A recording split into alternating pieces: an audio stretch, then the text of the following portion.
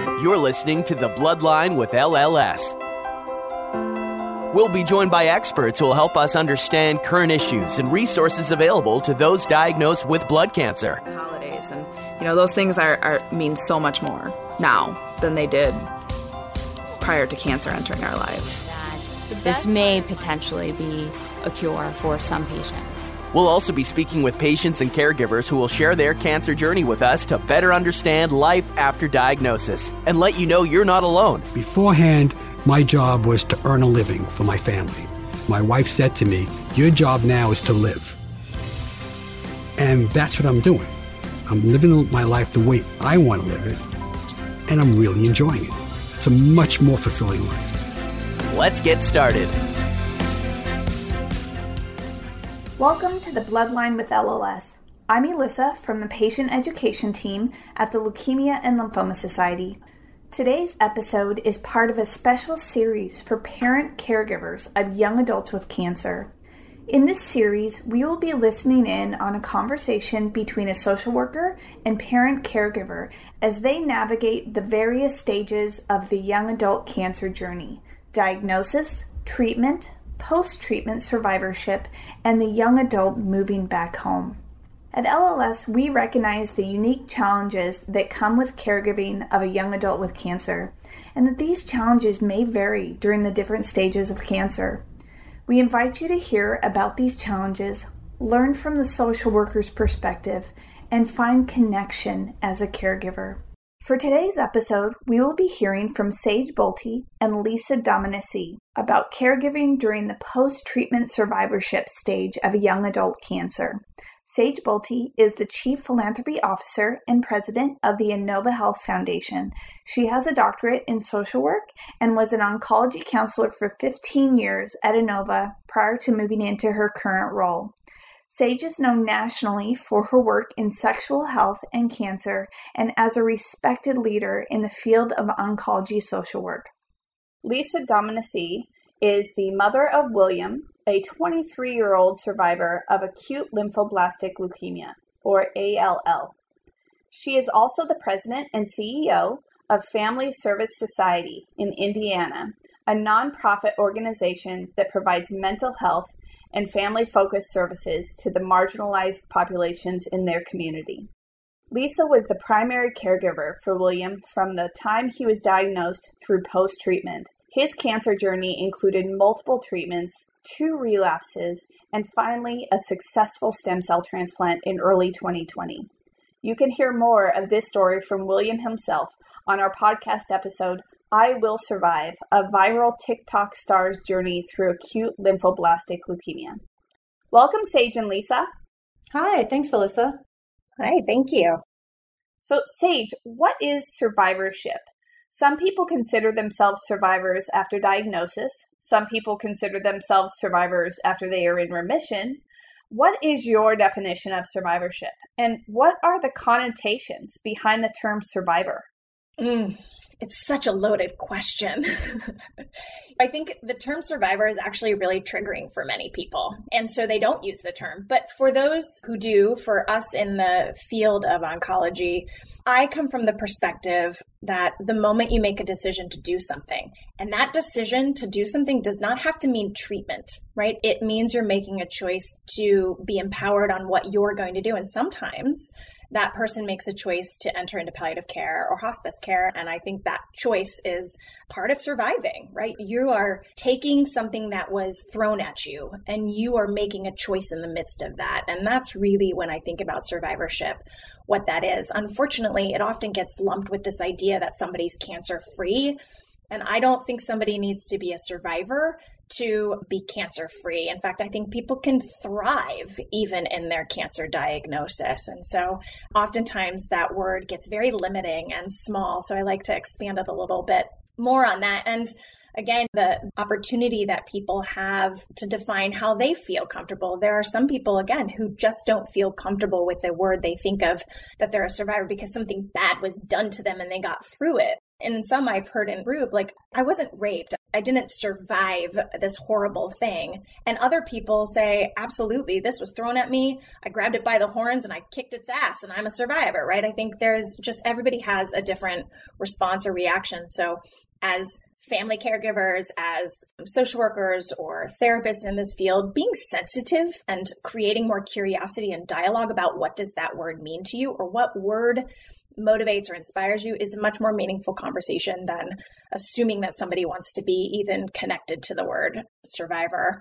And Lisa, I'm wondering, as a parent, as a caregiver, survivorship is one, and there's survivorship as a caregiver, which has a whole different set of connotations. And then this word caregiver. So I'm wondering if you could speak to actually both of them. Yeah, I appreciate the opportunity. In terms of survivorship, it's funny, I just had a conversation with my son because he's been struggling with, he was a patient, now he's technically not really a cancer patient. He's called a survivor, or he's called in remission, or he's whatever, but he's really struggling with what that is. And I told him, I said, dude, I got to tell you, I actually kind of thought you'd go a little bit crazy. I thought you'd kind of whore around a little bit. Not that I'm pushing you to whore around. I'm like not getting you to swipe left, swipe right. That's not my business, but I'm just saying. Go live a little. That I kind of thought you'd like live a little. And I think what he told me was that after his first remission, the very first one after his first CAR T, when he had about 6 months, that's exactly what he did. And he just went out and, so many stories that I probably should never tell, but I'll let him tell them. They're too funny. But yeah, so he did kind of do that. He has built in the belief that kind of contributed to his relapse. Might have, might not, I don't know. When I see him step into survivorship, what I believe I will see is a young man who embraces what's happened as something that happened, mm-hmm. and not be living in its shadow, and will really be making whatever those choices are that he feels are best for him and enjoying it. And I think I'll see him having more fun and just smiling more and being happier, if that makes sense.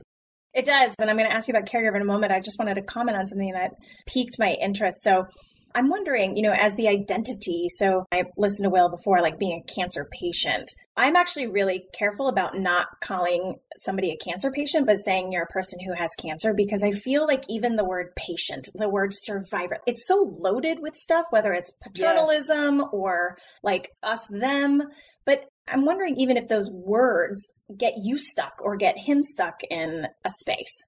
Oh, I'm sure that they do. And in our conversation, I'm like, I just want you to be Will. Yeah. Just like be Will again. And I think that's what he's struggling to do, is find out who is Will now. And that makes a lot of sense. It does. And for you, the word caregiver, also another loaded word. Mother is one word. Caregiver is another word. Tell me a little bit about what that means for you. I don't know if I ever really saw myself as caregiver. I don't know. I'm his mother. He's in this particular circumstance and needs my help. And so I'm the one there to provide that. And then as time evolved, I think I sort of adopted the label, if that makes sense, because everyone told me I was the caregiver. Like, oh, you're the caregiver. I'm like, oh, okay. Yeah, that's what I am. Sure. Right. I'll get a t-shirt so everybody knows. No, my t-shirt says Ringmaster of the Shit Show. I love it. I want that shirt. That's kind of caregiver as well. Yeah.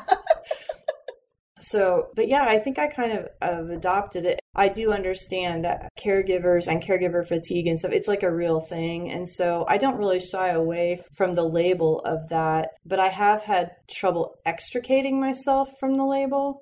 In terms of, so what is my role now? I mean, I know I'm a wife and a mother and a daughter and a sibling to my brother and a friend and all those things. But the caregiver label has been a little muddier for me because, yeah, I'm a caregiver of all of those people too, just in different ways. Or equally, yeah, emotionally intense ways, but not maybe as physically and emotionally intense, sure, with so much at stake, if that makes sense. Sure, absolutely. Absolutely.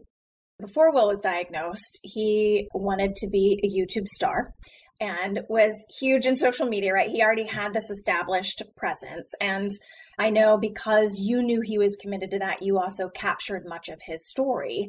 And one of the things that's interesting, I think, with the young adult generation is not only do they share everything, and there are very few boundaries within the sharing of social media, but social media is out there and it's forever out there. And I've actually had conversations with some of my young adult survivors to remind them that if you don't want this to be part of your story, don't put it out on social media because it will forever be there. You can't take it back once it's out there, right? Mm-hmm. It doesn't have to be your defining story. It's not who you are. It's a part of your story, but make sure you're controlling that narrative because social media can control the narrative for you if you aren't careful, right? And I know he has felt very comfortable in sharing many details and now has the podcast that he talks a lot about illness and other people's struggles through illness. As a mom and as a caregiver, are you as open about your experience? Do you feel as comfortable as him sharing your experience as publicly as he has? No, I'm perfectly comfortable in like this kind of a format and having conversation and knowing the audience is going to hear it and that type of thing. That doesn't bother me one bit. But, you know, the joke in my house growing up from my father was, honey, you can never run for political office because your past cannot withstand the scrutiny. So with that, I'm grateful that social media was not alive. So am I. Anyway, in our family, we have a no Facebook rule. You can take as many pictures as you want, but the minute that anything shows up on social media, you're immediately out of the frame. We're very grateful for that rule. So I have not always understood, but I definitely honor his desire to do that. And I don't have any trouble answering questions or having him include me in those things. He always asks me ahead of time, is it okay, Mom? And are you willing? And that kind of a thing. So I don't have any problem with that, but I don't really see that as a path for myself.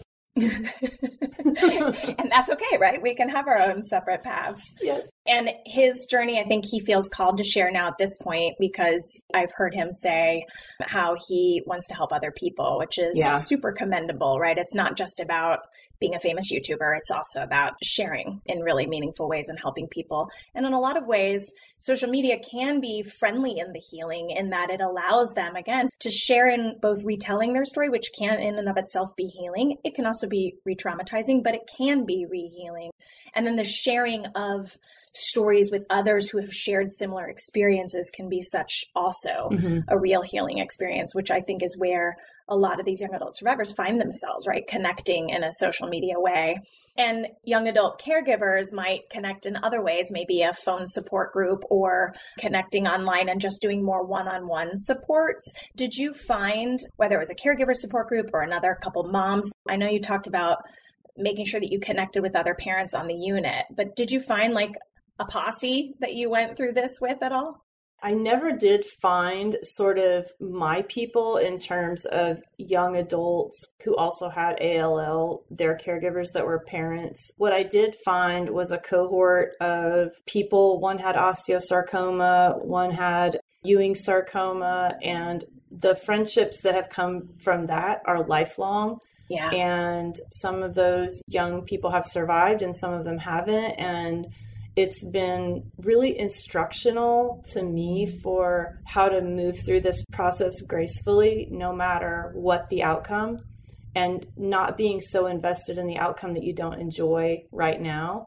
And so those relationships are really treasured. Those were forged in blood for sure. Do you know? For sure. Oh, absolutely. For sure. Just like a war buddy, right? When you experience something traumatic, and that doesn't mean that can't lead to post-traumatic growth, right? But when you experience something traumatic like this, you grow together, you bond in a way that nobody else can ever understand unless they've walked in your shoes. And I think that speaks to an important point is it's not always possible to find somebody who has your child's exact diagnosis or an exact genetic makeup, but you can find parents who are walking in similar paths as you. And it doesn't matter about the diagnosis because the shared experience is so similar. Yes. The feelings are so similar. So I think to that point, Lisa, it's really important to remind parents that it's not just leukemia, right? You can connect with someone who has a child of osteosarcoma and make a deep, meaningful connection in the parenting together. Yeah, and it's been unique with the young adults. And what I found is there was tons of groups online for children, like young children, pediatric, the typical pediatric. But for those of us that were in the peds unit, but young adults, that was a little bit more challenging. And some of the things that our kids wanted to talk about, I mean, I remember Will had questions about sex, and he had questions about drinking alcohol, and he had questions about, you know, what's this going to mean for me? And an 8-year-old isn't ready to probably ask those questions yet, right? Those aren't on their mind. They want to know, how soon can I play soccer? That just wasn't his concern at that time. Yep. And I think the resources out there to help navigate young adults obviously have increased, but certainly we have some work to do around making sure that whomever that caregiver is, whether it's a partner or a sibling, I've known many young adults whose siblings are the ones that come and move in and take care of them. And I think each of those have uniquenesses to them, but all of them are bonded again by the journey that we need to do better at providing more support and resources to those caring for these young adults, because it is such a different experience. And specifically around, like, is dating okay? Is sex okay? Can I travel? Is it safe for me to go to Mexico? What is and isn't safe? What do I tell my friends? How do I talk to them when I go on a date? Do I disclose that I've had cancer? Is that like the first thing I say? The questions they have are just so different than a 9-year-old who wants to know if Santa's still coming to the hospital. Yeah, exactly. And, you know, some of the things that have been odd to navigate, like as all of us as parents have gone home with our 20-somethings, is just this, even the idea of like finishing college and is that the best path for me, and how to navigate those conversations so that it would be easy for me to say, well, of course, you've got to get your education and you've got to, you know, this, that, and the other. But the truth is, he has to live the life that he dreams for himself, whether it's long or short. So me getting out of the way of that and understanding that was hugely important. And it was conversations with my 2 closest parent friends that really helped me get past seeing it a certain way. Like, that had to be so important. He's choosing that on his own, but we didn't put that pressure on him to do that. Yeah, that's so important. And I'm going to ask you a question that we really haven't talked about ahead of time, but it just came to mind because I think with your willingness, this actually could be really helpful. So you had mentioned when you got home that like being touched or sex or any of that was like, oh, too overwhelming. I just can't take one more thing that feels like it's something that takes work. And actually, a lot of couples really, really struggle with reclaiming intimacy. And let's forget sex, right? Let's just talk about intimacy, like reconnecting in a more intimate way, finding their sync again, right? Communicating and about things other than kid and cancer. Taking time out to go on a date or just spend time alone without having to think about the kid or kids now in the house. How have you and your partner intentionally set forward in, we've got to find time to reconnect and given space for that? Yeah, we had a conversation pretty early on. I just had to like let out like the stuff, right? Yeah. And so I just had to explain to him that I wasn't rejecting him, that I just didn't have capacity. I had to explain to him that that was 2 different things, that it wasn't about attraction. It wasn't about desire. It was about just literally not having any capacity left for that kind of giving. And he was really awesome and did the sexiest thing any man can do and started doing more housework, which was like, acts of service. Yep. He understood that there was like just no more drips of water in the bucket. And so he was going to have to take on a little bit extra for a period of time in order for me to just quietly recharge my batteries. And we did some things together. We also did some things with friends because that actually paved the way. Just the silly banter and just with our core group, and you still couldn't go anywhere, but you know, getting takeout and sitting at somebody's, and just laughing and being silly. And he just gave me the space, but without allowing our sex life to languish too, right? Okay, he still would walk up behind me while I was cooking and rub my back, or give me a kiss on the cheek and just say something nice. He was just very intentional about making sure that I knew he was still interested without making me feel attacked or groped or you know, put in a corner. Right. Right. It's so important. And I think, again, that the earlier that couples can communicate where they're at, and that oftentimes they haven't had to communicate about that for a long time. there hasn't needed to be the conversation because they've just been together and it just happens and they have the routine, right? But when times like this happen and it kind of shakes you at your foundation, having those conversations about what does it look like for us now? And that doesn't mean it's going to look like this 3 months from now, but today, tomorrow, right? What is it going to look like? And how do we stay connected without that added, this is more work for me than it is filling my bucket? Well, when I explained it to him, I said, hey, what it feels like right now is pressure. Yeah. Like I feel pressured. And I said, I know you're not trying to make me feel pressured. Right. You just missed me and want to be with me. I know. You just want to reconnect. And I totally get that. And then just a warning to viewers, I wept like a baby the first time that we were finally intimate because it was just like this, like, okay, we can do this. Yeah. And I can be here in my feelings. Yeah, it was quite the relief just to be like, okay, marriage is okay, Will's okay. I felt not like I was checking boxes, but it was such a relief to be like, okay, there's nothing wrong with me. I just needed to regroup for a minute. Yeah, give space. I think even I've heard you had referred to your former husband saying he felt guilty at times. I think there's actually within couples, even when a child is sick, there is some guilt about feeling pleasure or wanting pleasure or seeking pleasure, right? And so until there is a sense of like the foundation now is solid, I have some room, I can sort of give in, I can lean in a little bit more, I can lean forward, I can give a little more so that I can feel, so that I don't feel bad about feeling. Also, I think is really important for people to understand, and that everybody goes at their own pace. Some people, it's the thing that gets them through it. For others, it's the, like, this requires so much of me. I just need some space and time. And can you show me love in other ways for a little while? So really important. And I know Will's hit the 1 year post-transplant anniversary. Happy birthday, Will.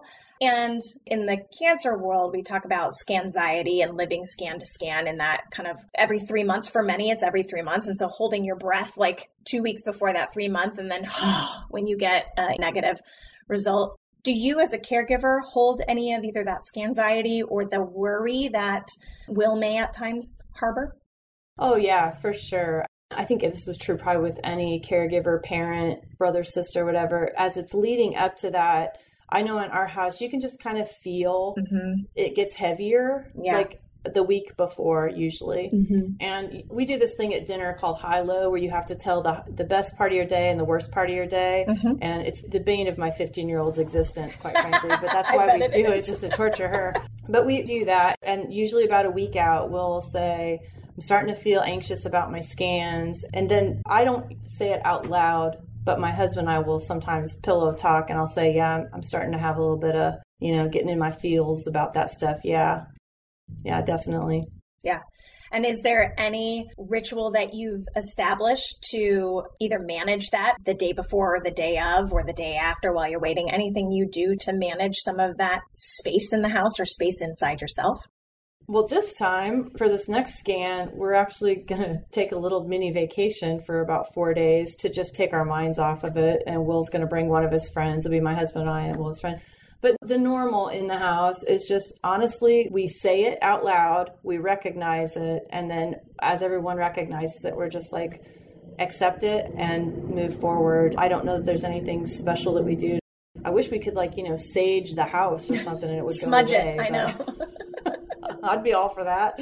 Even if you just believe it's getting rid of the evil spirits. Exactly. I mean, it's at least emotionally cleansing. Yeah, I think everybody's going to find, and as years go on, it shifts. I think people's anxieties shift to different kinds of anxieties.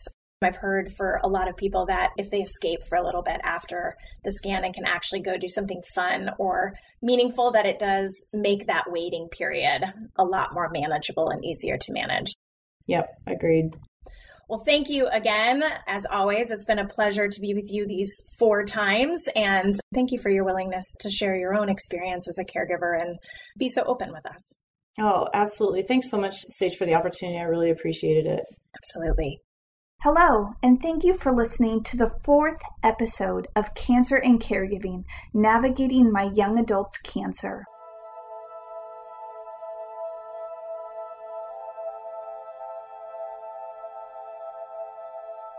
Thanks for listening to The Bloodline with LLS. We can be found on iTunes and other great podcatchers. You can subscribe at www.thebloodline.org. Be sure to check out our archive section on our website for previous podcasts. Be sure to rate and review us on iTunes. Keep up with LLS by following us on Twitter at LLSUSA and Facebook at the Leukemia and Lymphoma Society. Until next time.